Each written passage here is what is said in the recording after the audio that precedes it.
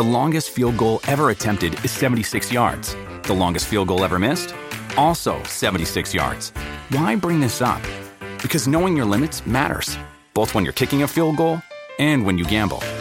Betting more than you're comfortable with is like trying a 70-yard field goal. It probably won't go well.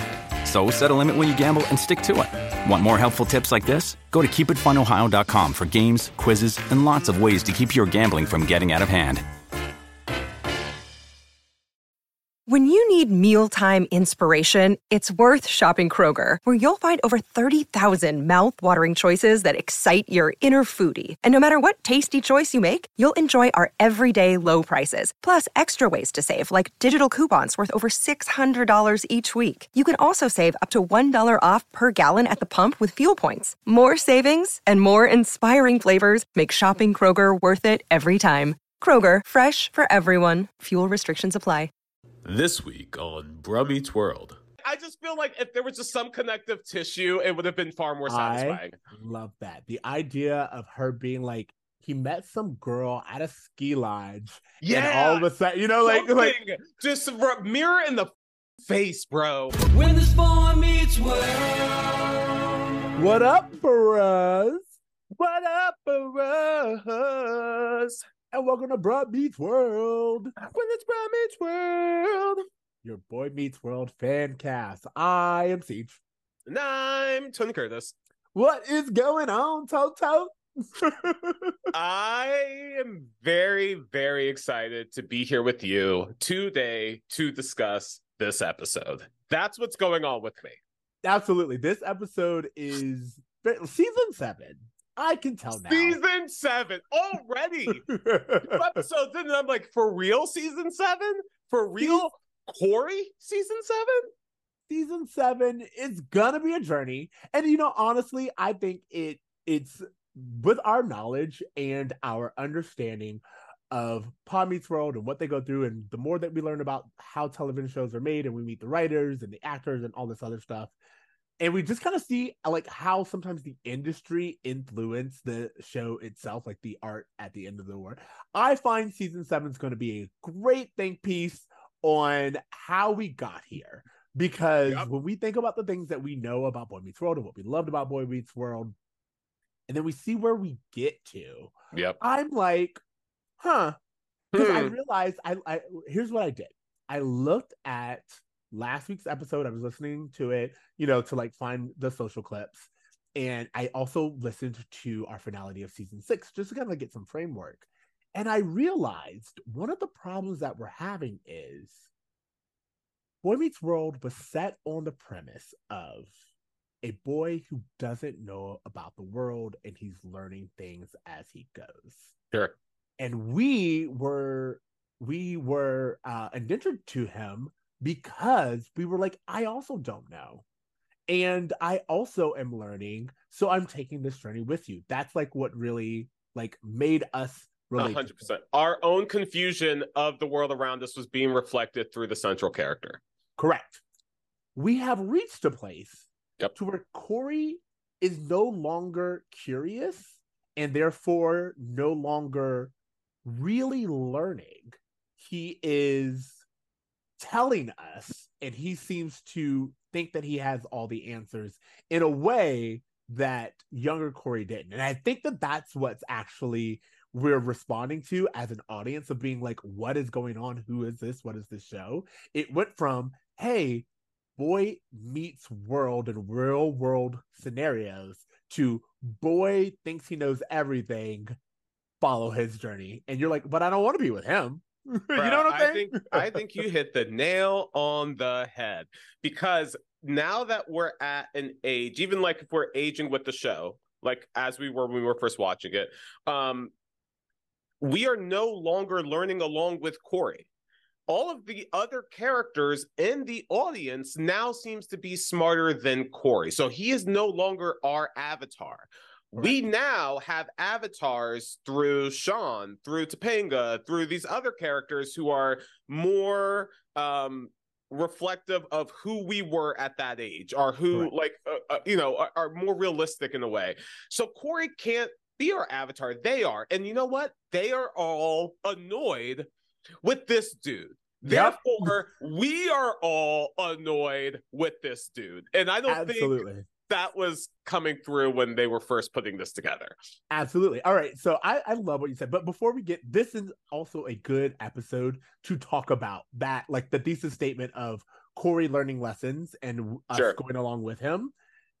And where we are now as like a season 7 episode. But before we get into that, I do want to talk about a legendary icon of the television space. We are recording this the day that Norman Lear died. And for those of you who don't know, Norman Lear is a legendary TV producer and showrunner who gave us works like All in the Family, Maude, Sanford and Sons, Good Times, The Jeffersons, Different Strokes. Like, if you like television, Norman Lear is responsible for giving you sitcoms with a message, sitcoms that kind of helped pave the road for so many people. And I would be bold enough to say we would not have TGIF the way that we knew it without Norman Lear's laying the groundwork. 100%. And I don't think, modern audiences can understand the filmography you just threw out, like that IMDb that you just threw out, how popular all of those shows were, and specifically how important a lot of those shows were to the Black community, who he not only gave a voice to, but he also were able to paint in a compassionate light to the rest of America. Everyone fell in love with George Jefferson, not just Black people. So there was so much that was contributed to our culture through Norman Lear. The Good Times, painting. I've walked into so many Black people's houses who have Sugar Shack in their house because of Good Times. Like, it's such a cultural thing. And so this is a big deal, I think, not just to television, but specifically to what we're talking about, to marginalized groups and how they're represented on television.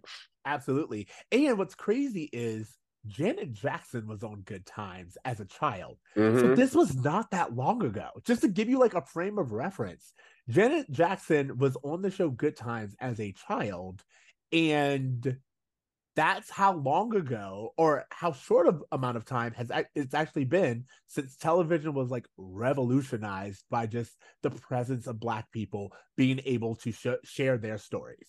100%. Yeah. So wanted to give some credit to Norman Lear. Also, before we do, as we usually tell you guys, reach out to us at brummiesroad@gmail.com. We love hearing from you. You guys have been very active. You've been active on all of our socials. Those the threads, the Instagrams, everything. A little later on in the show, we will read some of your questions and have conversations about it. But if you want us to talk about something that you have an ideas on, specifically with Boy Meets World or anything like that, reach out to us at brummiesroad@gmail.com or at brummiesroad on all of the social platforms. All of them. We own all of them. We everywhere. Okay, so that said, TC, I think it's time that we get into this episode. Yeah, I think it's time we do, because there's a lot to be said. Okay, so I guess this is the Tell Me About It. Okay. Tell us about it. Corey tries to save the day, interjects into Lawrence's lives, only to learn sometimes love can die. Tell us about it. Eric and Jack are a joke, so they fight the girls to regain their place, only to end up getting punched in the face. We got a 2-chord. I love it. I was feeling singy. I was feeling musical, guys. I love it. Look at that. You guys, this is season 7, episode 2, For Love and Apartments. Corey and Sean head to Pittsburgh to mend things between Topanga's parents, portrayed by a new Rhiannon? How do you say that? I kept calling her Rihanna. I know that's not her name, but I just call her Riri. I call her Riri in all my notes. That works. Riri. A new Riri and Jedediah. Brand new. After some persuasive talk, they learn about Jedediah's affair with a new woman named Marie. In a B storyline, Rachel, Angela, and Topanga challenge Jack and Eric to a wrestling match for the apartment's rights. The girls emerge victorious, leaving Eric vowing for revenge. Yep.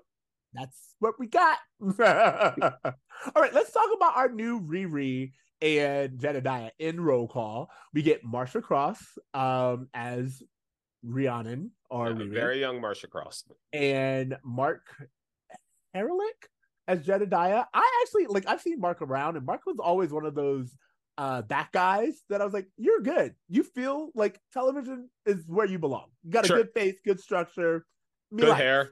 Yeah, good hair. And this television show loves hair.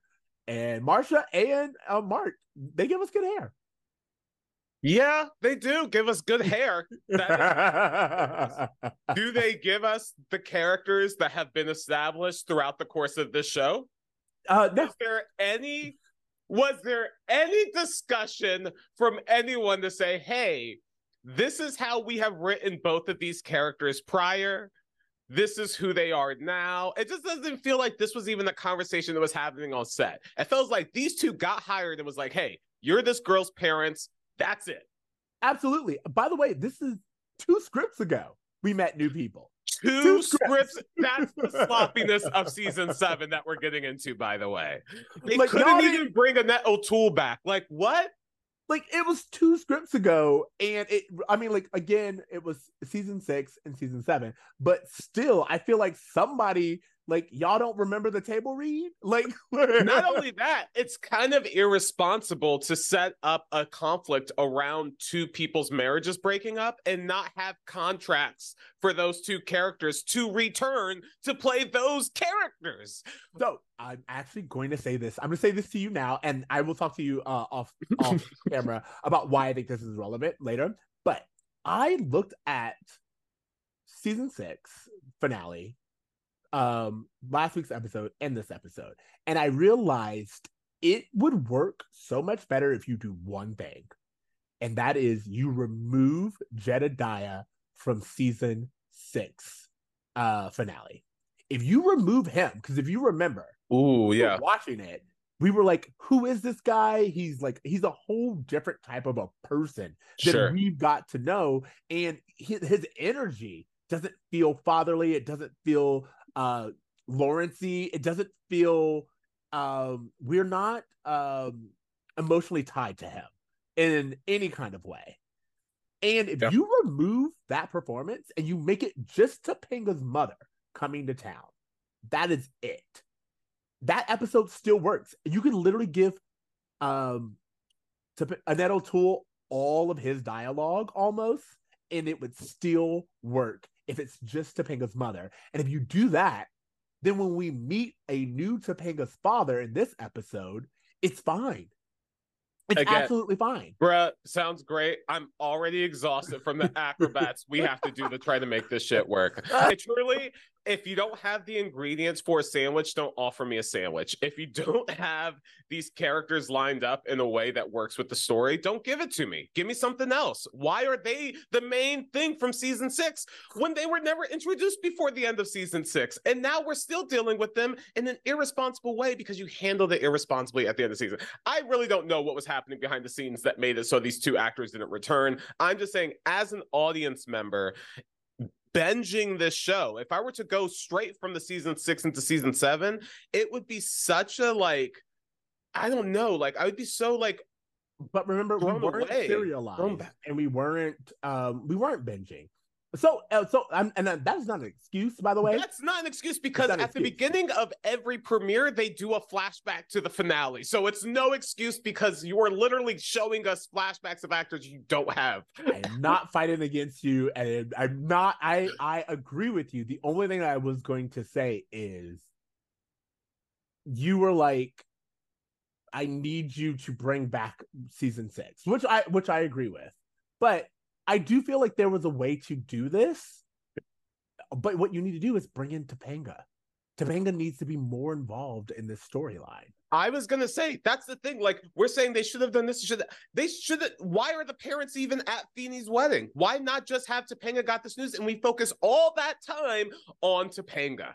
Correct. And but by the way, again, I will go back. And the only thing is, I know that we have to do Boy Meets World. This is a show about Corey, and we've talked extensively about the fact that Corey does not need to be a good person. And I actually feel like in this episode, they show Corey's annoyingness to be a fault, and they also have him learn a lesson. So in this particular episode, I agree with it. However, you bring Topanga in to actually sell this storyline of her parents. That's it. Go ahead. I was just gonna say, I know we're gonna go through like some more specifics of the breakdown of the plot, but I just want to say that they really had the opportunity to make up for the mess that was last week's episode. They really had an opportunity to take Corey's naivete and turn it into a lesson he desperately needed to learn, and a lesson that I feel like a lot of like young college kids can relate to. Of you grow up watching Disney movies, you think love is a certain way, and then you have to come to terms with the reality of it. I feel like that is a great lesson for Corey to learn and for the show to focus on. But I just feel like they have made him so obnoxious that I can't appreciate that lesson that they're trying to give. I can't, because it's for a character that I think it's wasted on. Here's the thing. I agree with you, because first of all, let's talk about how we open up. We open up with Corey being like, well, first of all, we open up with Sean being a little bit like, hey, these are adults. I wrote down the dialogue because I had to write it down because it sounded so cheesy to me, the way the show actually opens with, we're putting Topanga's parents back together. Corey, I know you think we could do anything, but we can't. Why not, Shawnee? Between the two of us, there's nothing we can't do. It just sounded like, I realized my annoyance with the show is that it's sounding more and more like Kid Gets Acquainted with the Universe. The little meta show they were using to make fun of Boy Meets World. Now that dialogue now sounds in line with this like actual canon dialogue, and that's the problem I have. But that's just a distraction. We can just focus on what they said. No, and I agree with you, because here's what's funny is we interviewed Mark Letman recently, and he was like, there's nothing that these guys can't do. And I feel like that is what the writers' room heard, but they don't still have the same conviction that Mark had, and they don't understand how to put that on the page without saying just that. You know what I mean? And I like, just going back to it, Sean being like, hey, these are adults. We don't get to play games with adults. And this is like real life things. It's fine when we're doing our hijinks, but this is like someone's marriage. We can't interfere. Corey comes in and he's like, not only are we going to, he goes to Topanga, I'm going to fix you. I'm going to fix you, Angela. I'm going to fix you, Sean. Everyone's going to fall in line. Yep. And then I'm going to take a bath because I've earned it. I force you all to bend to my will.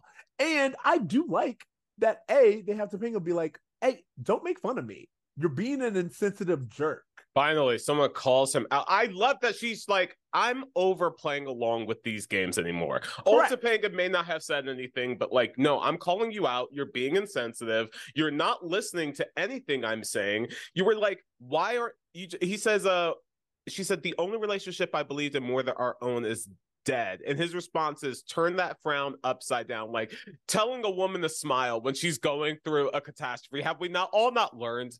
At this point? First of all, he did not learn, but you're right. This is very much, why are you not smiling? He literally says, turn that frown upside down. And on top of that, he is being insensitive to what she is saying to him because it doesn't fit what he wants. It doesn't fit his narrative. And what's crazy is, you pointed this out last episode. 2 episodes ago, we open up with him being like, I don't know if we're ready to get married. I've been having bad dreams. I'm very nervous.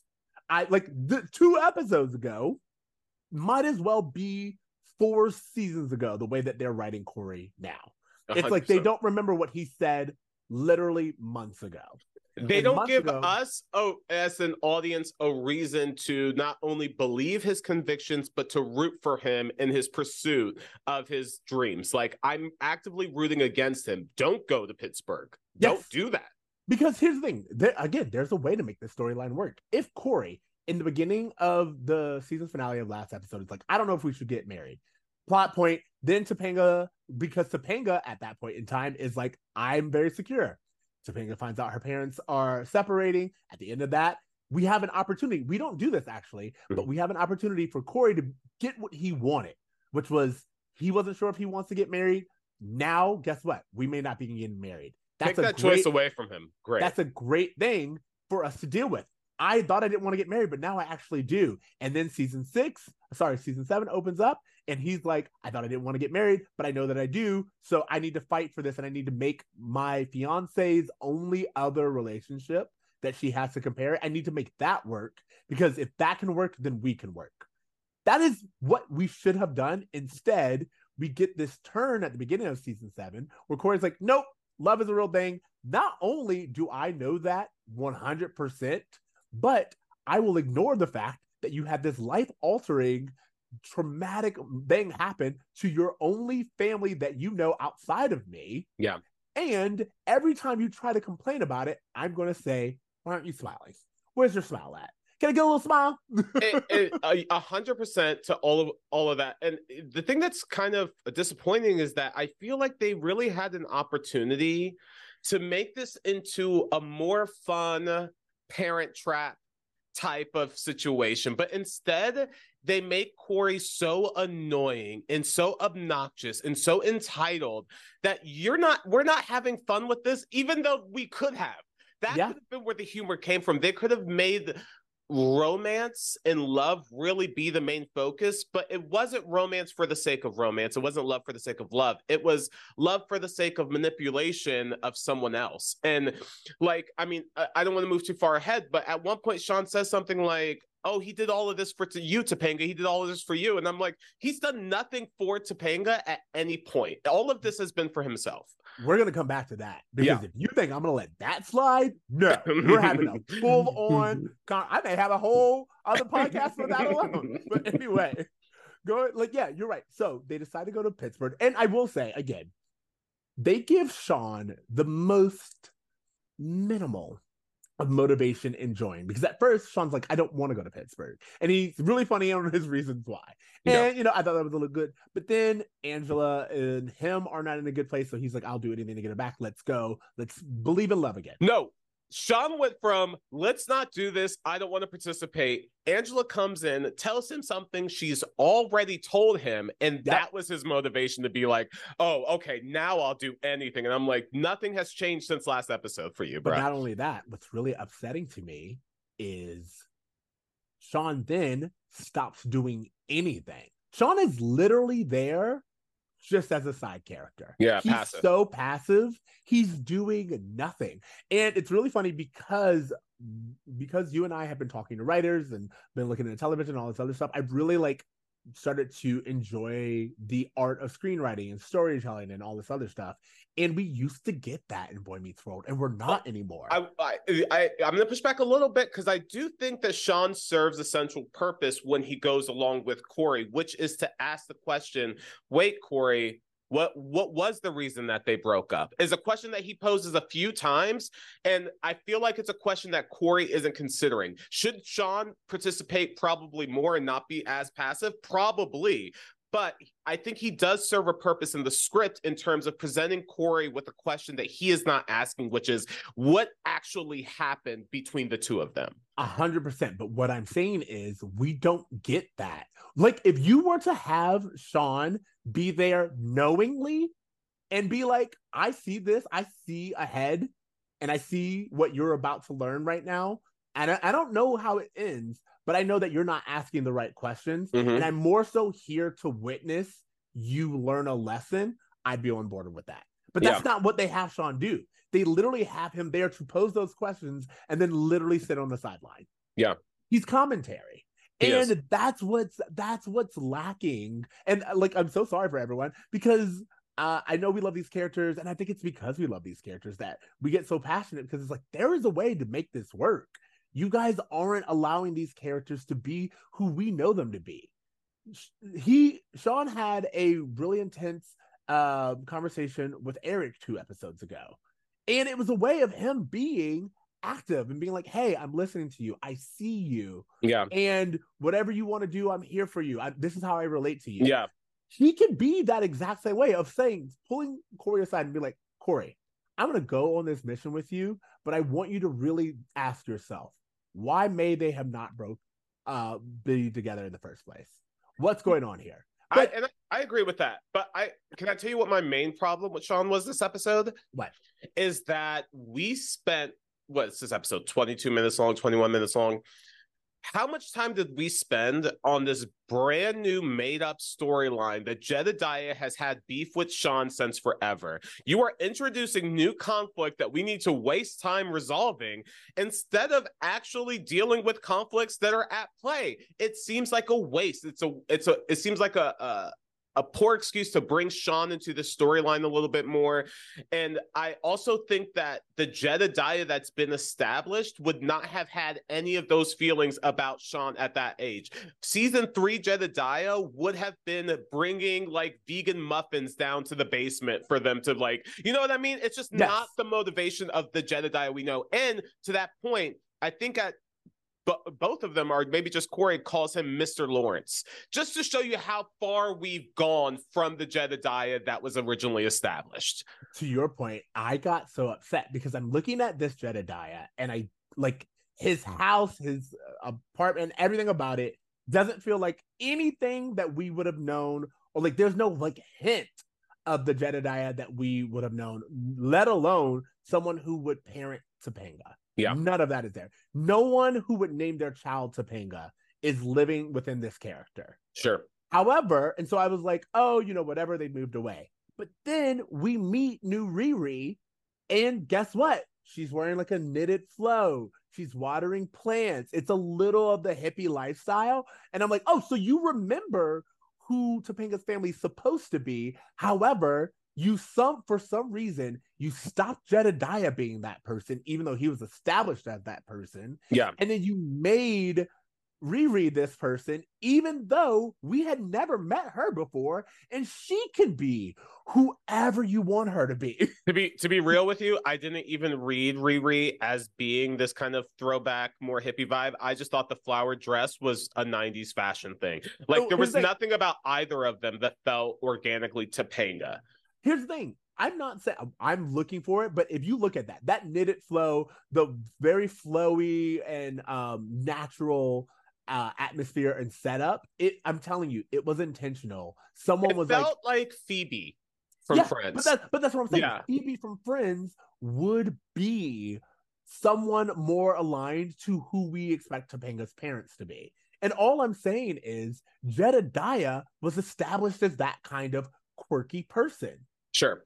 And we had never met Riri. So she could be anybody. Why would you switch it?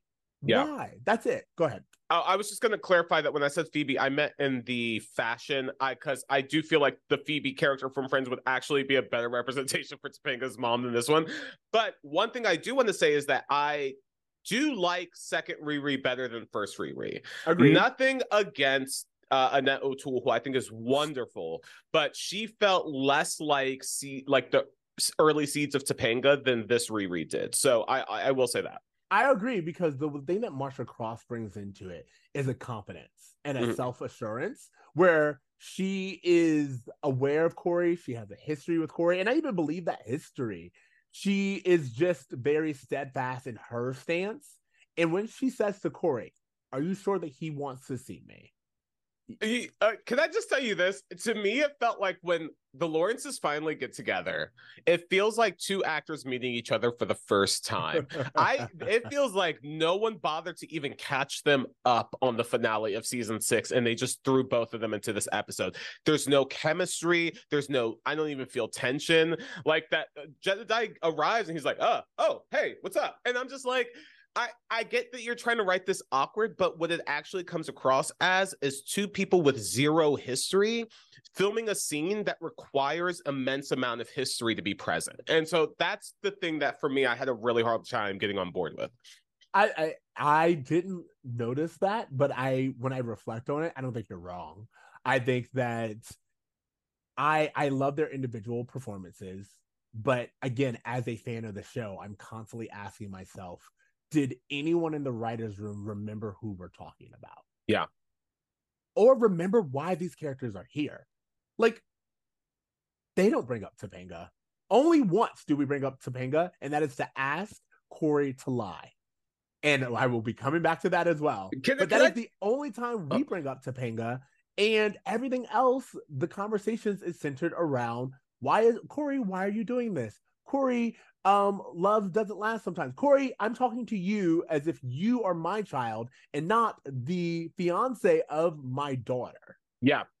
I was just gonna say my main problem with these conversations that Corey is having is that he's incredibly disrespectful to both of these people who are going through a divorce.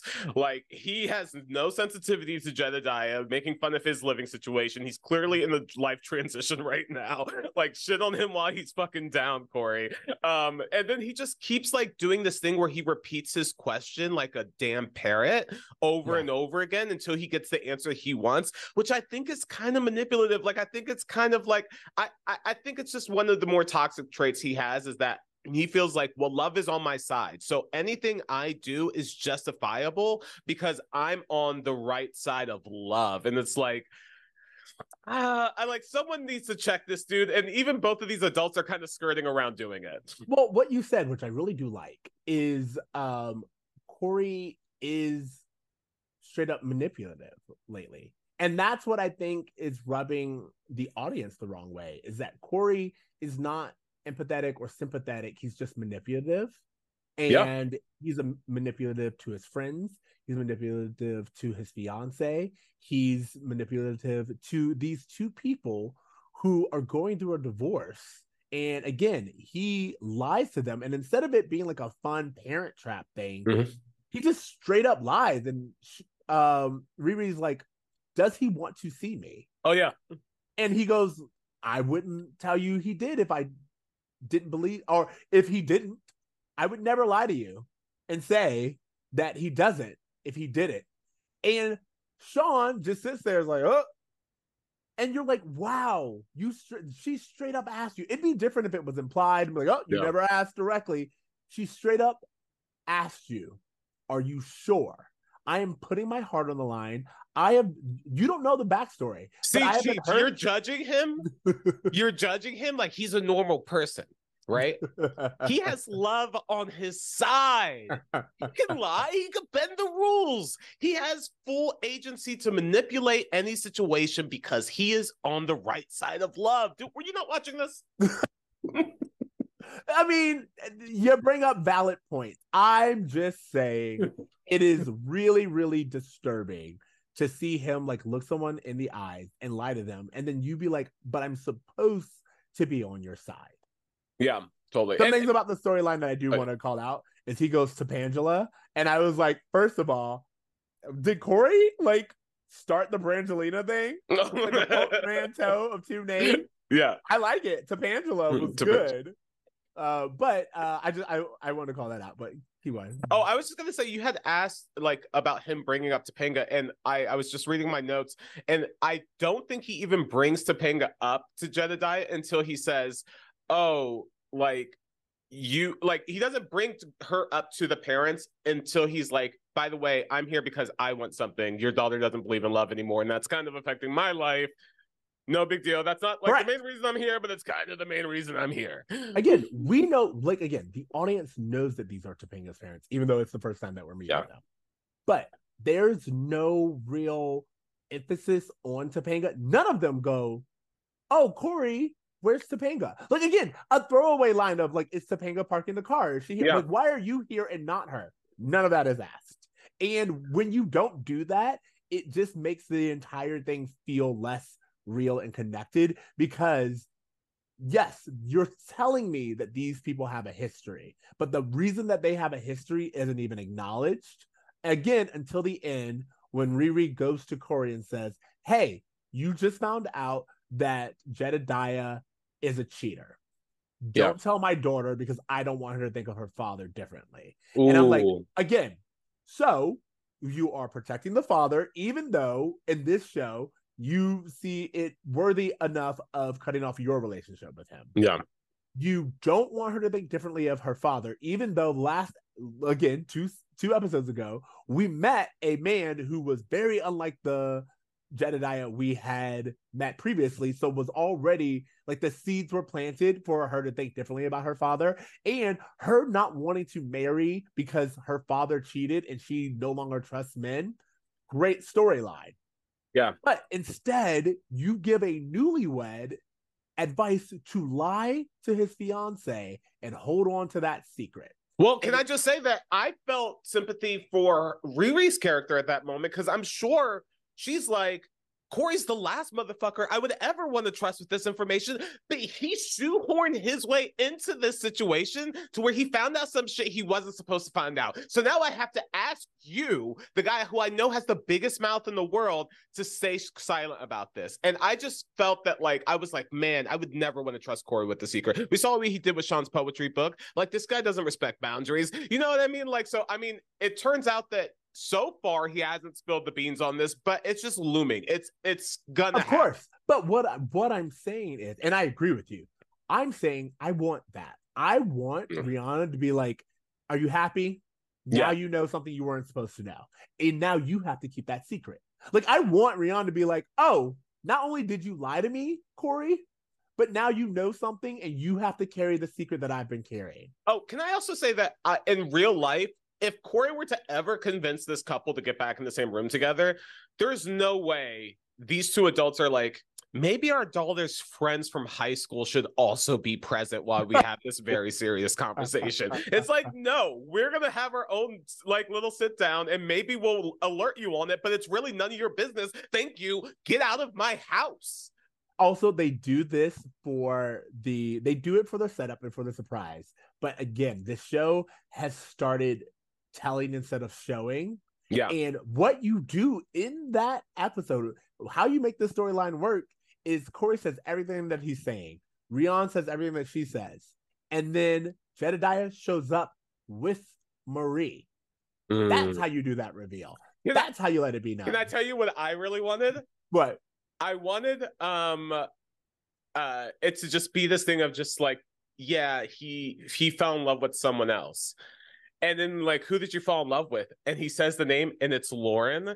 Obviously not the same Lauren, but just the thing to show Corey that, like, oh, maybe I do understand the bendiness of, like, how love can, like, fall apart a little bit better, because this is calling back to my own. Like, I just feel like if there was just some connective tissue, it would have been far more satisfying. I love that. The idea of her being like, he met some girl at a ski lodge. Yeah. And all of a sudden, you know, like just mirror in the fucking face, bro. Yes, because guess what? Then you put it in, you nailed it. You put it in a way that Corey understands, Corey can reflect on, and Corey not only understands the position that everyone's in, he understands why Jedediah did what he did. He understands why, just like he tried to keep that information from Topanga, he now needs to keep this information from Topanga. And you actually bring so much more reflection and depth to the situation if we do a little bit of reflecting. Just give us a little bit of nuance. Just nuance, because what they're doing is painting Corey as this, like, naive, incredibly naive, love conquers all, fairy tales, love always works out guy. And it's like, your best friend is Sean Hunter. Like, how so delusional into thinking that love never dies? Like, I just can't believe that this is the hill you're trying to die on. Like, there could be other things that we're focusing on other than the lesson that maybe love dies sometimes. I just don't think that that's the lesson, where it could just be like, hey, love is complicated. Sometimes you can love people and still hurt them. Sometimes you can make mistakes that you can't bounce back from. Like, there's other things we can focus on here other than thinking that he is this 13-year-old kid still who believes that love is just going to conquer everything. And I don't think that I think he's smarter than that. I want to believe Corey's smarter than that. Well, here's the thing. I'm not going to lie. I think that there's a large percentage of people to this day who feel like love is overwhelming and constantly passionate, and you will always do any and everything for someone. And they don't see it as what we talked about: selfless, empathetic, downtimes, sometimes betrayal. Like, love is complex, as you said. Love doesn't necessarily die, but sometimes you've made a move so far that the love isn't enough. Yeah. That is a great lesson to learn. If what you had said is, hey, like you had said, hey, there's still love here, but I'm with Marie now, or something like that, where we can see the love and we can see that these people do in fact love each other. However, Jedediah has gone too far. Yeah. It's already like, that's a great lesson for Corey to learn. And especially, I will not let this go. The idea of you bringing it back to Lauren, I think is so brilliant because it actually does bring stakes in for Corey. Where Corey is like, oh, not only was I close to doing this myself, but now I have something to look out for in my upcoming marriage. 100%. And I do want to say that like Riri even goes as far as like she says, like, how did you ever stop? Corey says, how did you ever stop loving each other? And she almost stops herself from saying, like, I never stopped loving him. And I wish she would have just said, like, it's not about love dying, Corey. Correct. Sometimes there are bigger things than love. That should have been the lesson from all of this clusterfuck of an episode. Absolutely. Last little thing I want to say about this. Well, two more things. One is the kind of like throwaway line of Sean making out with Topanga. And I was like, wait, did that happen? But like, then they quickly take it back. And I was like, no, give me that conflict. Like, Topanga's allowed to have a history. And like, I feel like someone threw it out there as like a thing.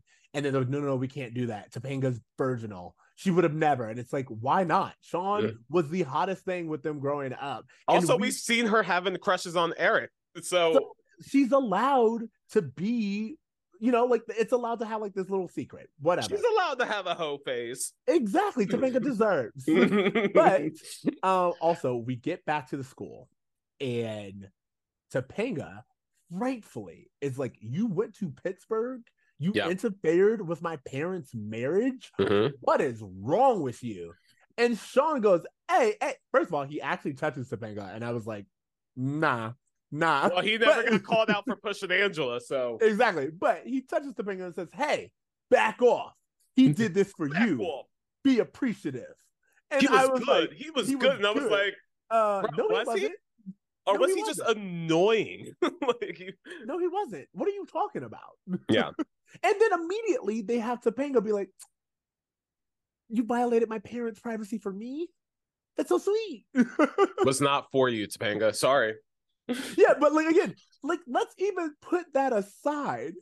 She's justifiably angry that he went and violated her parent, like not even her privacy, her parents, her family's right to privacy. Yeah. And she rightfully had a problem with that. And Sean goes, no, he did it for you. He did it for love. And then Topanga backs down and was like, oh, I didn't know it was for love. My bad. Can I say something about that? My interpretation of that when Topanga did the switch of like, wait, he was good. Like, I want to know more. I don't think in any way had to do with like, oh, I'm so proud of Corey. I'm appreciative of his actions. It's like, wait, are there developments in my parents' relationship that I should know about? I am clearly still grieving this. And when she was talking to Corey, it felt like, wow, there's so much grief here.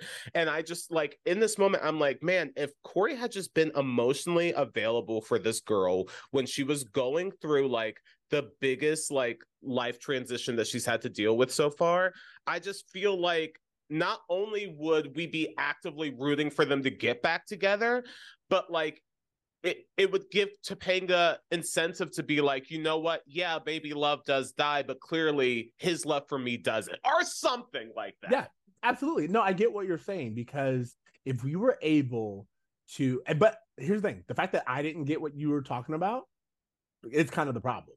Yeah. Like this idea of you being like, wait, Topanga wants to know. But see, I saw it a little bit differently. I saw it as Topanga already on some level knew, oh, whatever happened with my parents is irreparable. You know, like I thought, if I'm being honest, I would love, like, I totally want to rewrite this entire story arc. But what I would have loved is if Topanga had learned about her father's infidelity and didn't tell Corey. Ooh. She already knew about it. And I like the idea of him being like, hey, I don't think your parents are going to get back together. And her saying, yeah, I don't either. It says to me that she knew on some level. She has an understanding. And if she knew and it had anything to do with the ski lodge or a woman named Lauren, that could have been the thing to be like, Corey, like that could have brought it back home to her. That could have been another incentive to just be like, you know what? This incident is reminding me too much of my own relationship. I need to take a step back. But there is no aha moment of like her finding out. There's all she just thinks is that her parents broke up for no reason, which doesn't motivate her character to really be making the choices. That's kind of my main problem. Yeah. This isn't about like they didn't break up because they learned that love dies. You know what I mean? To me, it should have been like their relationship, according to season 6, up until the finale, they were both planning this wedding. They were both excited. They were both seemingly in love with each other. Their love for each other never died. So why is this the lesson that is the central focus for them to learn that love can die sometimes? I understand. Like, I'm getting it. Like, I understand it. Like, it's fine. I'm with the episode. I'm with the storyline that they're trying to tell us.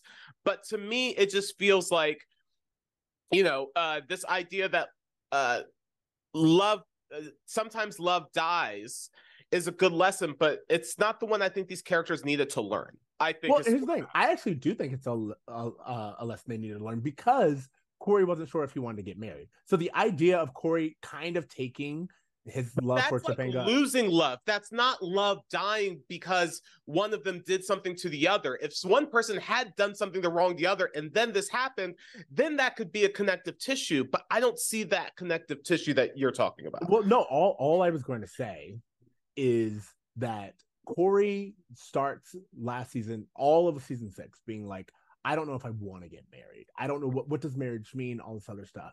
And then Topanga's like, I'm secure. I've made my decision. This is what I want to do. And then her example of love is challenged, which makes her, who was the rock, now question everything. And Corey having to learn that, oh, if I don't nurture my relationship, it can fall apart. And the love that I just took for granted, i.e. Topanga's undying dedication to our marriage, will not always be there. That's a pretty good lesson. I get it. And I understand like that's all of that. I get it. I'm with you in the fact that like it makes sense for them to do, but they did not do it.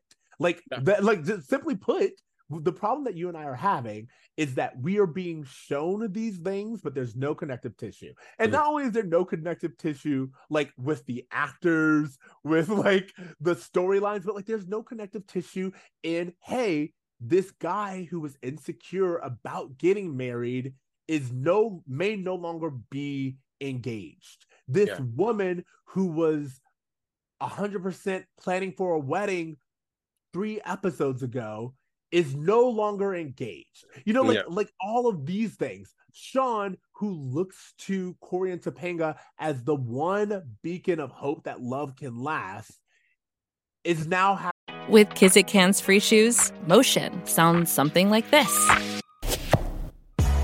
Kizik helps you experience the magic of motion. With over 200 patents and easy-on, easy-off technology, you'll never have to touch your shoes again. There are hundreds of styles and colors, plus a squish like nothing you've ever felt. For a limited time, get a free pair of socks with your first order at kizik.com/socks. Look, Bumble knows you're exhausted by dating. All the, must not take yourself too seriously, and 6'1" since that matters, and what do I even say other than, hey? Well, that's why they're introducing an all-new Bumble, with exciting features to make compatibility easier, starting the chat better, and dating safer. They've changed, so you don't have to. Download the new Bumble now. having that be challenged. Angela, who has always had a problem with commitment, is having her fears confirmed with the fall of Corey and Topanga. So those things are all there for us to find, but they're not there on paper. None of it connects. And so the motivations feel flat. So correct. That's what it is. Are you ready to move on to the B storyline? Yeah. I do want to talk about the B storyline for a few reasons. One is that this felt very much like the one with the embryos, the Friends episode where the boys challenged the girl for the apartment. So much so that I needed to look up and see when The one with the embryos, the Friends episode, aired on January 15th, 1998. This aired October 1st, 1999. Next year. This is in my mind, this is 100% influenced by it. Yeah. And they felt like a need to bring in that kind, because the one with the embryos is one of the most popular episodes in all of Friends history. Yeah. And it felt like someone saw that and misunderstood what made it great. 100%. And to kind of talk about this for some of our younger audiences or those who are not familiar, the one with the embryos, the episode of Friends that he's just referencing, is an episode of Friends in which Chandler and Joey compete in a game with Monica and Rachel to see who will get the bigger apartment. Correct. They live across the hall from each other. The boys have a smaller apartment that's kind of falling apart. The girls have a nice apartment that's bigger. And so they do this trivia game, and whoever wins the game gets the big apartment. And it was a very famous episode. You learned a lot of history about the characters. And also there was a really beautiful side story about Phoebe getting pregnant. So there was a lot going on that made the episode really lovable and the fan favorite. And I can see, now that you bring it up, I can definitely see the DNA of that within this episode. Yeah, thank you so much. But the problem with this storyline is we don't have any reasonable reason for competition. As someone has pointed out, and as we have talked about, this is Jack's apartment. Jack bought this apartment. Jack found this apartment. Jack and Eric had this apartment years before Rachel showed up. Rachel's claim to this apartment is brand new and arguable at best. And if this was a competition between Jack and Rachel even, and like they were able to like tag team someone in, like I'd be fine with it, because now it's between two people who, again, arguably have right to the apartment. But that's not what we do. We do a boys against girls, and the boys lived here first, and it's their apartment, and chances are their names is on the lease. So how do the girls have any claim to this place?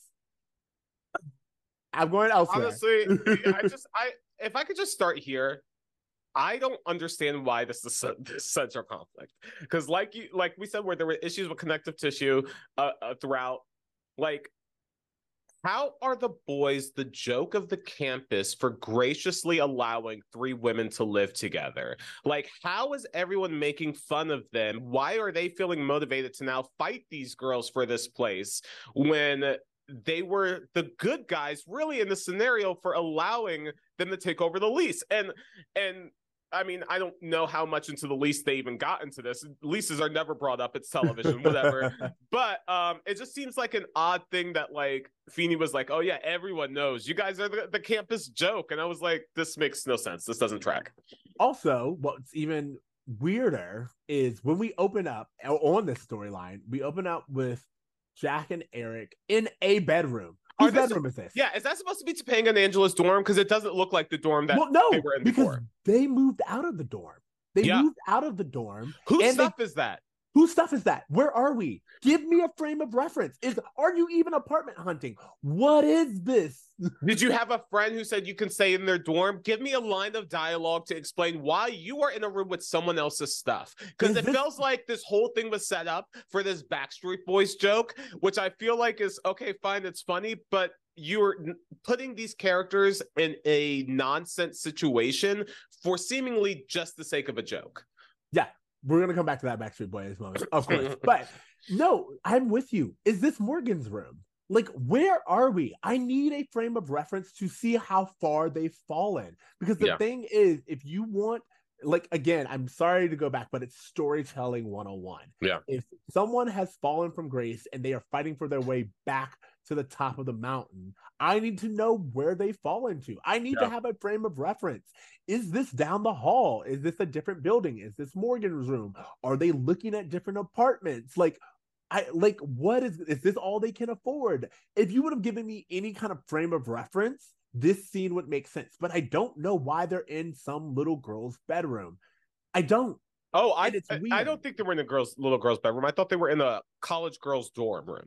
But point being is they're in someone else's room, and we don't know who that person is. And you know here's the thing is that, like, hey, if you want to build a boys against girls rivalry, like, we can do that. Like, I'm down to play that game with you, but just like, why are we rushing for it to go to a full physical fight in episode 2? Like, give me some time for this conflict to build up. Like, this can be a fun thing that we do this season. It gives Jack and Eric something to do. I don't know. I just feel like if you really wanted to build a rivalry, you could have done it a lot slower. You could have shown us how far they went, to the point where they were getting kicked out of Feeney's car, let's say, and now they're like, now what do we do? And then that's the motivation. It's like, man, I'm sick of living like this, instead of everyone's making fun of us for being nice to girls. Oh my God, a scene where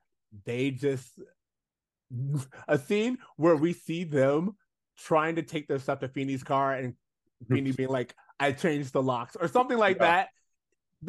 Now we're getting references to part 1, mind you, supposed to be part 2, and we get references that tie this in together. Like, none of this, like, it's serialized in a way, but it's not, because it doesn't seem like you read the script before this one. Can I say something?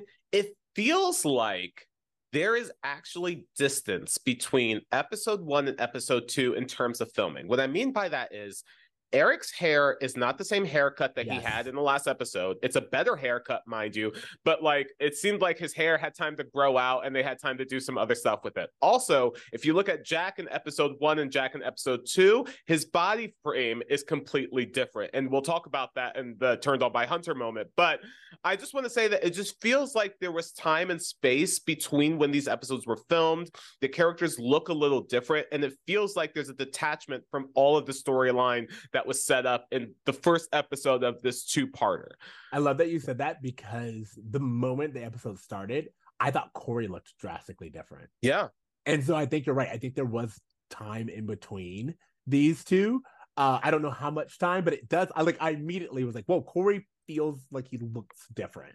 So, and maybe there was, but again, your job as a showrunner is to not make me notice that distance, and it's all over this episode, because again, we keep referring to things that happened yesterday, but you would think that they've happened years ago, the way that you're talking about what happened yesterday. 100%. Hey, do you have any comments on that BSB poster thing before we move on too far from it? Do I have comments on the BSB? First of all, interesting that it's BSB and not NSYNC, when we know the NSYNC tie to this show. So it's really funny. Well, you know what? I was wondering if this whole thing was an inside joke that tied to for those who listen to Pod Meets World, they discuss how the boy cast members would do a little dance to Backstreet Boys before the show. And I was like, oh, is this an inside joke referencing the fact that the boys were doing that for the live performances?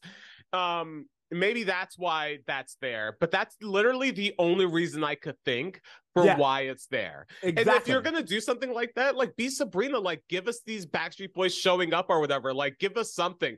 Why reference Backstreet Boys and Federal Wrestling together in the same episode, in the same plot line, is so random. The juxtaposition between Mankind and the Backstreet Boys is so random.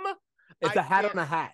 It's too many hats. It's too many hats. Too much hats. Too much tuna. Like, I can't. Yeah, it's honestly. So, but I love what you said. First of all, again, this is my Jarek moment. The moment to just talk about Jarek, because like the fact that they're in this girl's bedroom, and first of all, they don't seem to have a problem sharing a bedroom, which I think is really interesting. They only have a problem that it's not enough room. And then it made it seem like they were sharing that bed. That other bed was taken by someone else. That's what I'm saying. They don't have a problem sharing space. In fact, I love the conversation. We're embracing the same sexness of this dynamic, which is Eric being like, we gotta go because the cute one's looking at me. And then they have an entire conversation about who's the cute one. Yeah. Jack chooses mine. Howie, just wanted to say, Jack and I on the same page. But then Eric goes, I thought Nick was the cute one. And again, like, they're having this conversation. And I love the embracing of that. It's played as a joke, but also it's played as a joke in a way that Boy Meets World does gay content, in the sense that it is a joke, but it's not necessarily punching down. It's just, Oh no. it's I just thought of it as a mirror, honestly. You're so exactly. concerned about the looks of a picture of a cute boy that you need to leave, Jack. Maybe that says more about you. But again, that's what I'm saying. Like, this show kind of toys with it in certain ways because Jack, turned on by Jack, turned on by Turned Hunter. on by Hunter. Ooh.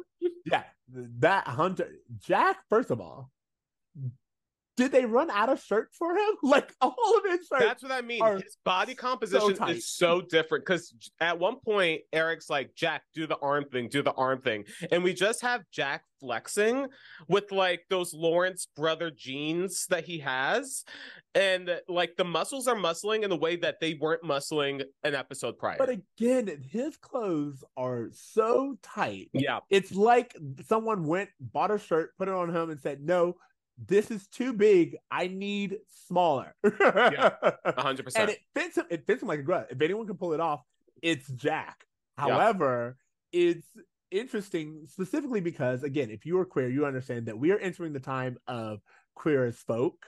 And Jack has a very queer as folk look that's going on to him. And it's right before we get to metrosexual. And it's like Matthew Lawrence is fulfilling these archetypes and he's pulling them off. I think it's great. This isn't a judgment, but it's just like, it's there. I'm sorry. Yeah. I'm not reading too much into the text. You have him wearing really tight shirts with highlighter hair, and you have his most important relationship being this guy who he can't stop being around, even though he's a lovable dork. And they have conversations about which guy is cuter. I'm not silly for thinking of this the way that I'm thinking of it. Also, okay, let's really talk about this because you wanted to make Eric's haircut a big deal, but you put it next to Jack, who has, I think, the new version of the JTT hair. What I mean by that is that in the early 90s, the bangs, the curtains, as I like to call them, where the bangs kind of make curtains on the forehead, was the central heartthrob haircut. But we move into the late 90s and the spiky, almost frosted tip look is starting to take over. And I feel like Jack owns that look in a way that Eric owned the previous look. And so to try to catch Eric up to Jack's haircut, I feel like lessens Eric's hair just by comparison. Also, I'm going to have a really hard time struggling through the season thinking that women aren't attracted to Jack and that Jack is merely stuck with Eric as his only like option for friendship or social life. Yeah. Where there's not like some homoeroticism attached. Like that's the only thing that can explain why Jack is spending all of his time in college with Eric. And again, this is not new territory because the joke that Chandler Bing comes off gay has already been established. The joke that people think Jerry Seinfeld is gay has already been established. Not that there's anything wrong with that. Exactly. Like the idea of this male character who in our show is straight comes off as queer has already been established. So you can just do that. But to say, no, we were not even trying to do that. And then we look at the receipts and be like, do you want to try again? Do you want to phone a friend? Because you're right. Why is Jack that hot, that fitted in his clothes, and his only relationship that is successful is with Eric? Can I also isn't dating anyone? Can I bring up something? I don't know if you watch It's Always Sunny in Philadelphia, but they actually do something really interesting where they take the two characters, Mac and Dennis, who are like supposedly best friends. And like Mac has this almost like Jack and Eric type of obsession with Dennis throughout the course of the show. And then they start playing it up more and more that they have a crush on them, until Mac eventually just comes out as gay. And now that they just accept that and write that into the storyline. And now Mac's just a fully gay character. And I was just like, wow, obviously this show aired far after Boy Meets World's end time, but it's interesting to like see a show actually try to push that storyline of friends who one of them has a crush on the other and actually, push through with that. So, and yes, exactly. First of all, I love that storyline because at first it was played for laughs, but then they were like, hey, there's something here, and they didn't shy away from it. And I think very often with any show, specifically when you are dealing with queer content, they set it up, and you're like, no, I'm not crazy. This, like, just based on all of the story beats, you have given me a couple. And it's fine if you don't want to make it a sexual couple. If you want to keep it platonic, that's fine. But don't tell me that it's not a couple. Yeah. You know, and that's why I'm Jarek Hive. And that's why I'm very much just like, when we see it, I'm going to point it out. And you know what I find to be very queer coded, and you could tell me if I'm wrong for this, but when there are these characters, are even like people in real life, guys I know in real life, who are very obsessed with looking a certain way, having a certain appearance in front of their male friends, getting the respect of their male friends so much more so than the women in their lives, that like, hey, I'm literally living to impress other men, even though I'm very straight and I love women. I'm not going to actually treat her like a person, or actually, you know what I mean? Like, all of that feels very queer coded to me. Well, again, this is a whole other conversation we do not have time for, but like a lot of the conversation lately has been about how men are homoromantic and heterosexual, meaning that they will have sex with women, but they prefer their partners be men. And it's a whole other thing. As you said, like, they're dressing to impress other men. Like, they want to connect with other men, and that's who they really aspire to, and that's who they fixate all their time on. And women are things that they have sex with. And I said things purposely because that's how they see them, not how I believe women should be treated. We went down this rabbit hole, and I'm going to pull us back. Please. Really, really quickly. But by the way, I love the conversation that we had. But we have to talk about this fight in the apartment for two reasons. One is, as I said, it reminds me a lot of the one with the embryos. But the one with the embryos actually set it up to where we are going to have a friendly competition that has high stakes. But we are all playing for something. There's a winners, there's losers, there's an alternative prize at the end. Like, you get this apartment, these people get this apartment. Like, it's built within the world itself, i.e., the game is about how well do you know each other. And if you as friends can, whoever knows each other better wins. Like, they're proven to be the better friend. It's centered around a fun game that's about how good of friends are we. Friendship is at the core of it. So it makes it fun for the audience to watch and participate in as well. Correct. In contrast, we have these characters who get into a physical altercation. And I was like, you are literally bringing violence in this. But what's even great, I could forgive that if we even did this as a dream episode or something. The idea that, and this brings us to our last roll call, who is Mick Mankind Foley as Mick Foley, Mankind. And he comes up and he bursts through the door. Again, this is surreal at this point in time. This man has burst through the apartment door that we're trying to fight for. Yeah. And we are ruining furniture and fixtures. Can we pause for a second? Apartment. Okay, can we pause for a second? Because I have to talk about the entrance of Mick Foley into this episode. To me, I was like, I know we've passed the jump the shark moment of the series, but like when he comes through, when they're like, hey, we need a referee. We need a referee to referee this fight, which, by the way, do you? Okay. To have a professional wrestler randomly kick down the door like he's the Kool-Aid man and say, like, I'm here, let's wrestle. I literally just could not get on board. I was like, he doesn't say, I'm here, let's wrestle. He says, why am I here? And that that's your jump the shark moment. Yeah. When you don't have a reason for him to be here. If they were like, we need a wrestler, if we need a referee, let's go find one. And they open the door and Mankind is there moving into the apartment next door. That is a little bit surreal in itself, but it still makes it have a reason why he's there. In any other time we've done this, there is a reason. When Frankie's father shows up, there's a reason in universe. When the monkeys all come together, we've given them reasons to be here. Yeah. There is no reason for this wrestler to appear out of nowhere, not know why he's here, break the fourth wall, and then we all just move on with our lives as if this surreal thing just happened. It's wild. Yeah. You know the solution? make his daughter the college roommate that they're in the dorm with. He wants Correct. to get rid of them, and he's, you know what, I'm going to help you guys out with this however I can. Like, that's your solution. Boom, like, done. I want to rewind a little bit, and I feel like this is after Blutman left. We'll have to ask him about this because obviously there's a wrestling connection here.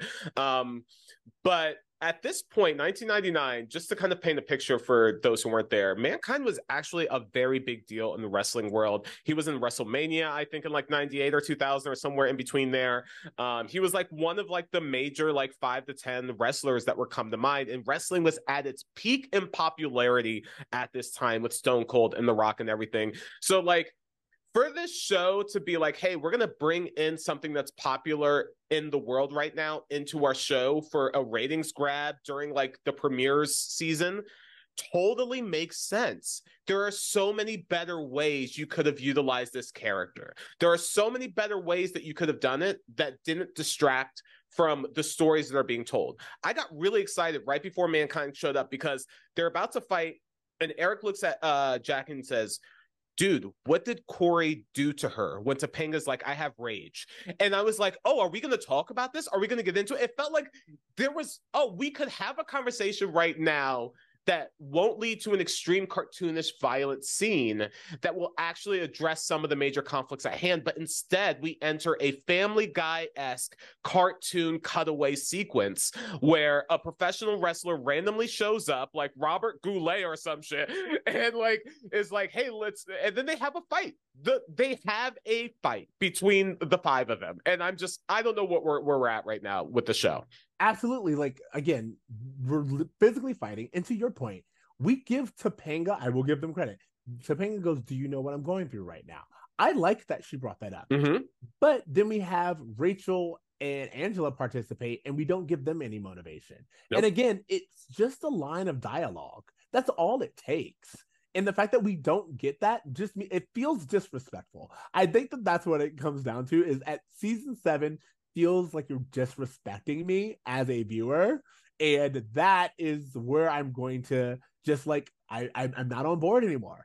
You know, it's such a shame because I feel like it had to be clear to the cast at this point and to the crew at this point, and we can talk to them and see or whatever, that by season 7, everyone knew that this was the swan song. Everyone knew like, hey, this is our last dance. You could have done so much to celebrate the history of the show, all of the things that we loved about it, and turn season 7 into like what the actual finale turned into, which was like, there was a 2-part finale, and we'll get to there, that does a beautiful job of paying tribute to the entire series. And I'm like, why wasn't the entire season that? Why, if we're going to make Corey and Topanga like getting married the like central thing, we should make Corey's love for Topanga, the romance, skyrocket beyond everything we've ever seen before. And I don't think we get more romantic than A Long Walk to Pittsburgh.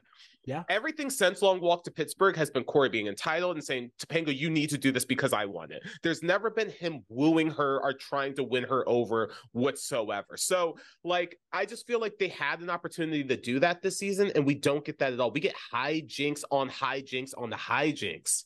Yeah. It's a mess. It's a mess. And, like, at first they argued, or it has been argued, that Eric gets dumber or things get silly because like you have the comedic talent that is Eric. No one here is secretly a professional wrestler, so this storyline does not make sense. Like if it was purely Eric, maybe it would make a little bit more sense, but it's not. You have Angela throwing Jack, who again we very rarely seen interact with.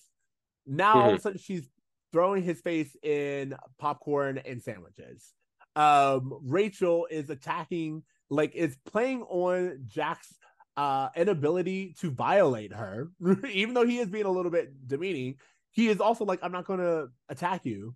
I had a relationship with you, and I don't see you as that way. And then she just fights him, and you're like, why are we doing this? What was the purpose?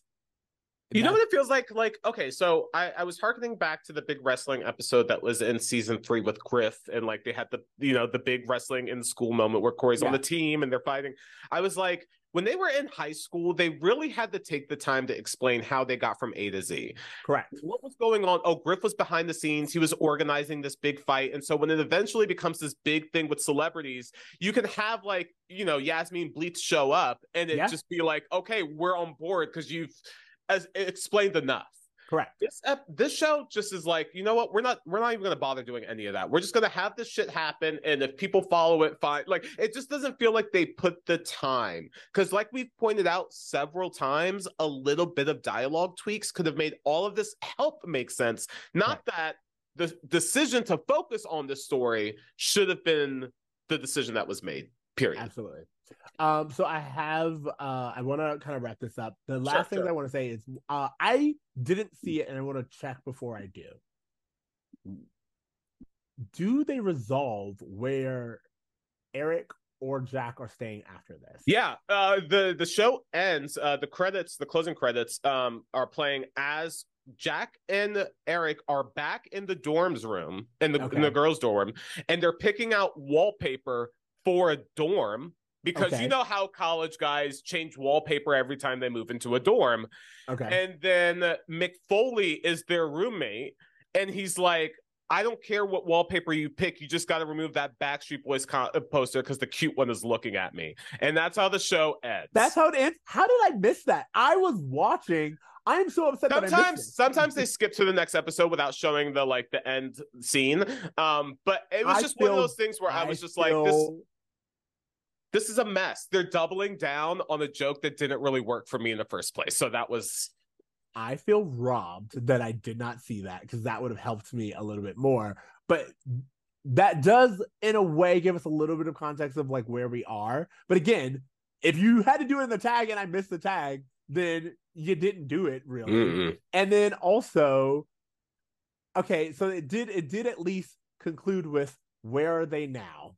Okay, I got that.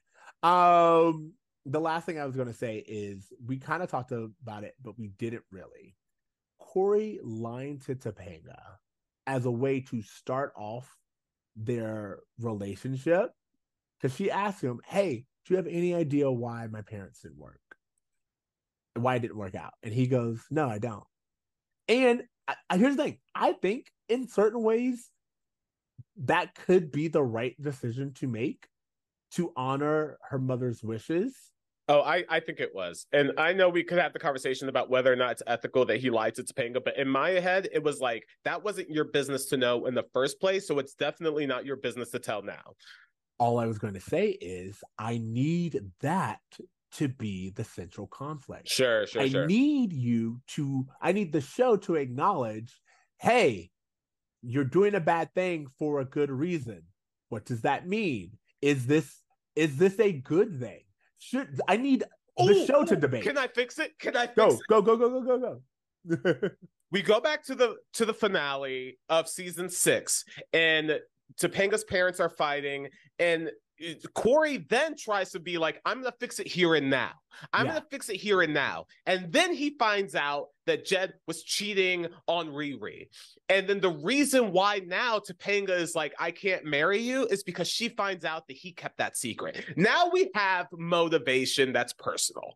Yeah. Well, so here's the thing. First of all, yes, I don't know the rest of the season. You know more than I do. But I assume that that's where we're going. I assume at some point in time, you're giving the show way too much credit, bro. We're not even going to come back to this line. I don't know. Honestly, I don't know if they revisit the specific line, but like I just feel like Topanga's parents are like hardly even brought up after they're used for this like central story point, and that's what's upsetting. That's why I always was like, why the fuck are they bringing them in to be this major central conflict when they are literally just brought in for conflict and then they disappear again?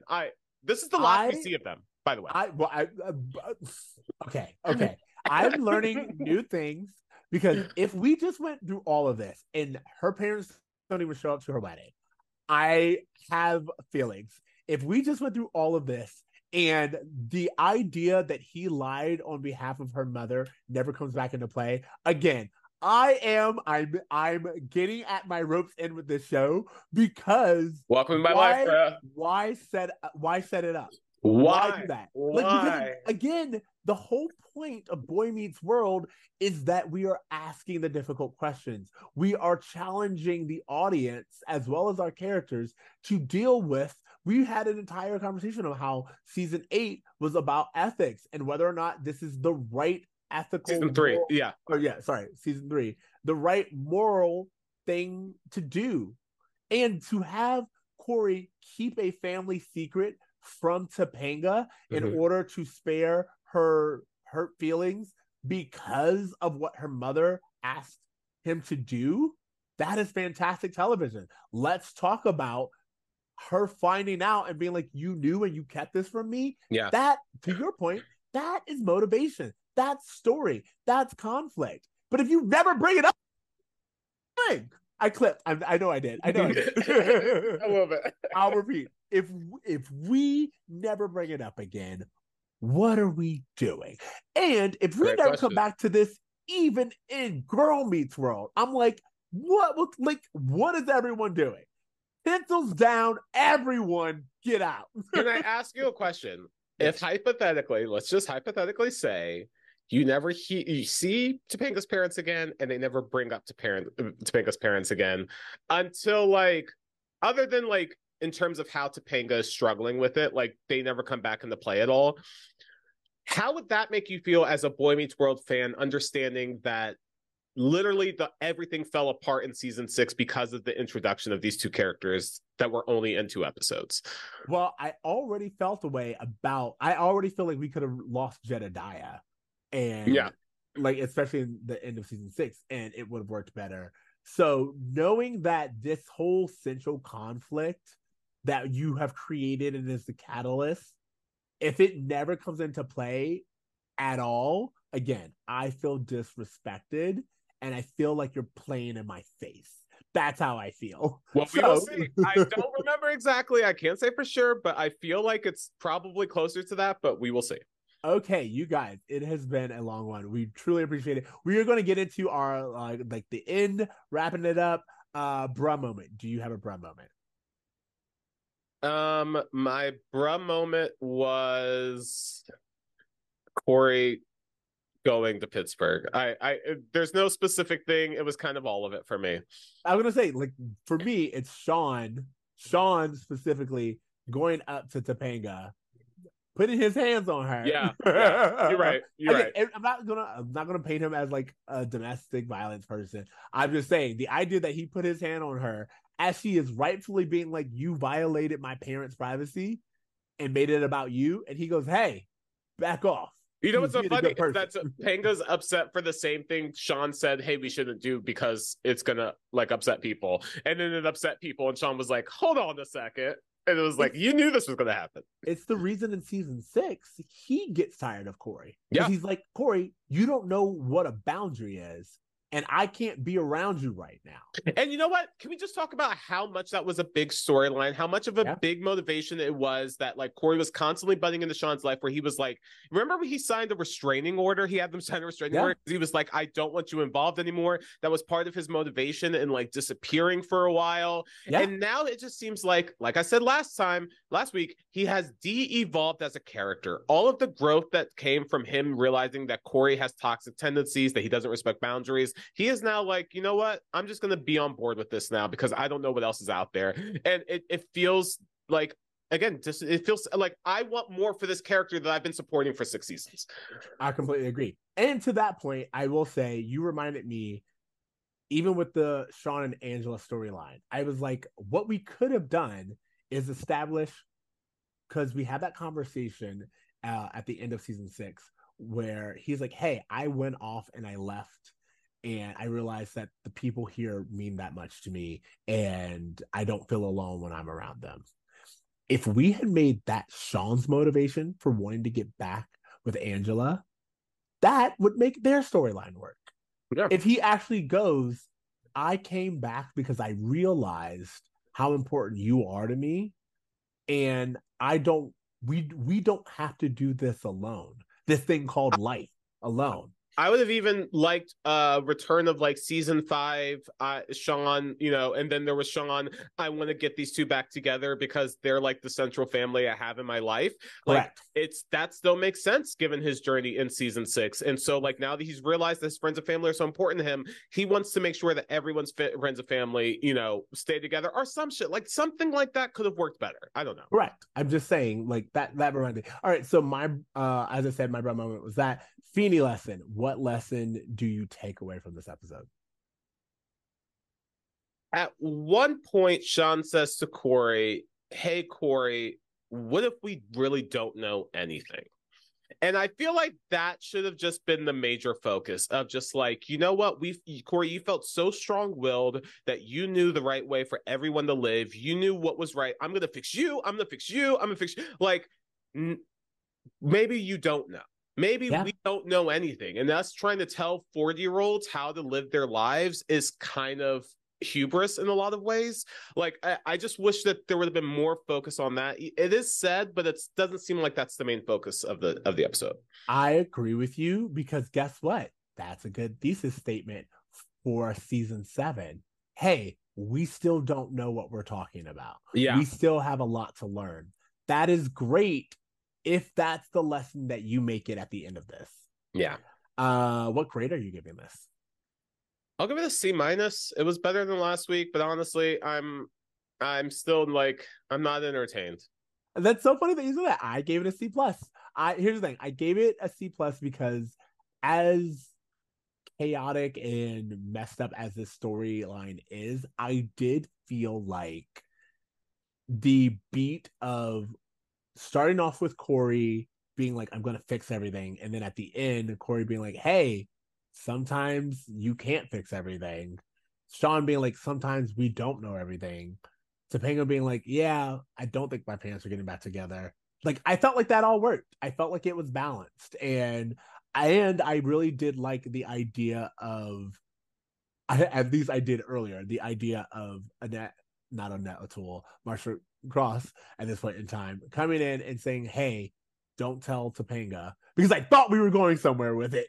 So if we aren't, I'm gonna still get a C+, but I have the right to come back and take away that plus if it never comes anywhere. Okay, you guys. Can I just say one thing about this episode? One of the reasons why I gave it the grade I did is because I felt that there were points where even Will Friedle and all of his comedic brilliance could not save some of these broader storylines for me. And I know that this season's going to get really broad with its humor. I know, looking at these episodes coming up, there's going to be moments where Will Friedle is able to make this work and make it shine, but I feel like in this episode it was too much for me. The Kool-Aid man kick down of the door really pulled me out of it. I agree with you. I zero fights. Okay, now on to homework. What homework do you have? You know what? I saw the pilot for Shrinking, and I really liked it. Okay. Shrinking, done by Bill Lawrence, former Boy Meets World writer. We were talking about in our Blutman episode. I love. It has all the joy in the heart of a Bill Lawrence show. I don't know if you've seen Scrubs, if you've seen Cougar Town, if you've seen Ted Lasso, you know that this guy writes very joyful television. And just like starting the show, I was just like, oh, that's right. I really like your writing voice. I really like the world that you tend to paint. It always makes me excited to come back. It's always like a feel good vibe. And so like, I don't know. The characters are great. Obviously, I've just saw one episode, so I'm not super into it, but I've really gotten excited about going down that road. I love it. I have been recommended Shrinking by so many people, and I don't know why. It's one of those things where it's like, I think I need to be in the right the right headspace in order to do so, because can I tell you? I don't know why, but I'm so nervous of doing it. But I've loved everything that Bill Lawrence has done. I take that back. Those of you who know me know I am not a huge fan of Ted Lasso, but yeah, toxic positivity is a thing, whether or not you want to believe it. But keep going. Oh, I was just going to say, I, for whatever reason, thought the show was a drama before I knew that his name was attached to it, when I just saw like the billboards and everything. But when I found out that it was about a therapist who's just like, you know what? I'm going to break all the conventions of what therapy should be and just be straight with you and actually help you solve this problem in a realistic, hands-on way. And we're just going to keep it between. I was like, oh, I'm kind of on board for that. Like, you're about to have a psychological break. So like, in turn, you're like trying to prevent other people from doing so. And you're actually helping people. I don't know. Like, when I learned that that's what the show was about, I was like, oh, that's exciting. That's fun. I can get on board with that. Right. Then that's the problem with marketing, because I didn't know that that's what the show is about. I knew it had something to do with a therapist, and for some reason Harrison Ford is there. But like for example, in the pilot episode, like he's seeing a guy who has anger issues and he's only there and he's like, do you want to go fight right now? And he takes him to a boxing class and he just starts, he's like, yeah, beat the shit, like go for it. And so like, it's just really interesting. It honestly does end up kind of biting him in the ass, but it was just, I'm down to go down this road. Like this, I love the way this is set up. I think this is a really fun premise. I think Jason Segel is really likable in it. Harrison Ford plays like an old curmudgeon therapist who's actually funny, and I love seeing him do comedy. I'm here for it. All right, I'm good. I'm sold. You motivated me. It's moving up the list. Ooh. Speaking of feel good, speaking of I want to come back, speaking of good times and joy, I saw Renaissance, the movie by Beyonce, a Beyonce film, and I gotta tell you, I not only saw it, I went back and I saw it again. Like, and I've seen that. I love that movie. I'm seeing it this weekend. I won't spoil anything. But how was your theater experience, by the way? First of all, so the first time I went premiere night, which I usually do because I love. The thing about going the night of an opening is you get people who are dedicated and they love the movie experience. To go on a Thursday night. If you're going to a movie on a Thursday night, you want to be the first ones there. Yeah. You want to be the first ones there. You usually get a very enthusiastic crowd. I can always tell whether or not the audience claps at the Nicole Kidman ad. If you are like clapping at the Nicole Kidman ad, I'm like, you came to see movies. Yeah. Like that's just my tell. They make movies better. I went to go see it, and I think I went to, because this is LA, I think I went to a showing where like a lot of people either worked or knew the people who worked on the movie, because like people were like shouting out different people and being like, oh, so and so, blah blah blah. And I was like, oh, I think everyone here knows. But I had a great time. It was so much fun. And then, did you dress up for it? I did, and I'll show you what I dressed up as later. But like, I had a great time. But then I was like, I literally told my husband, I was like, I need a black showing. I need to watch this with more people of color. I need to watch this because, like, as great as should we go and fly to Atlanta to watch a show? If you don't think I would, but like, or Houston, that's where I want to watch a show. But I was like, I need audience participation. This is so feel good. It's did you see it at City Walk? I saw it at City Walk when I originally saw it. But I say all that to say, I saw it at a second location with my husband, and this time it was what I needed. We had audience participation. We had people filming TikToks, doing little twerks along with the music. We had like everybody jamming and singing, and it was just a very joyous occasion. And I've seen a lot of people on different platforms, the platform formerly known as Twitter. I've seen people be like, oh, if y'all doing all that, I don't want any part of it. I'm like, you don't want a part of joy? You don't want a part of communal laughing and singing? And like, I that's all I wanted. Like, I don't want it for every movie experience, but this movie experience, this was only enhanced by having people who loved and enjoyed themselves as much as you knew she wanted people to do. So I'm excited to check it out. Check it out. Renaissance. Renaissance. If you just go see it. Also, something that I didn't really get to say, but she's a good filmmaker. Like, that's another thing that's so important about this. I'll talk about it more later at a different time, but I just want to say Beyonce is a really good filmmaker, and this is, you understand her style, especially if you've seen any of her other documentaries. It's so inviting and it's so good. Like, I've seen people be like, even if I didn't like her music, I stand this documentary. I feel like one of the things that Beyonce is exceptional at, that I know she gets some like praise for, but I don't think she gets enough praise for, is like, I feel like what Michael was able to do with music videos, like that's the legacy that's being carried on with Lemonade and Black is King, and I'm sure Renaissance. This idea of like, hey, this is going to be more than just a concert. This is more than just a performance. We really need to tell a story. We need to make this visually compelling, and we need to make this something that people are going to remember. I feel like only Beyonce can kind of carry on the torch of Michael Jackson in that way. Absolutely. And I didn't think of it that way, but I think you're right in the sense that Beyonce has understood, if I'm going to put something out, I'm Beyonce, so it's going to be an event. So why not make it the event I want it to be? Exactly. Yeah. Absolutely. That's so great. Okay, you guys, thank you so much. As always, if you are listening to us on Spotify or Apple Music or any of the other platforms, thank you. Please follow along. If you are watching us on YouTube, hi, nice to see your face. And hopefully you will hit that subscribe button. We absolutely appreciate you guys. Do not forget that we have merch. We have a Patreon. Merch. So check out all of those things. And we will see you next week for season 7, episode 3, Angela's Men. Yeah. Angela's Men. We'll see you then, guys. Wait. Oh, you know what? I don't want to know. Okay. Yeah. You'll find out. Okay, you guys, remember to dream. Remember to try. And to do good. Later, bros. This episode of Broad Meets World was produced by Siege and edited by Tony Curtis. Broad Meets World is a 2 Free Tokens media production. Ow, ow. Bye. When the spawn meets world.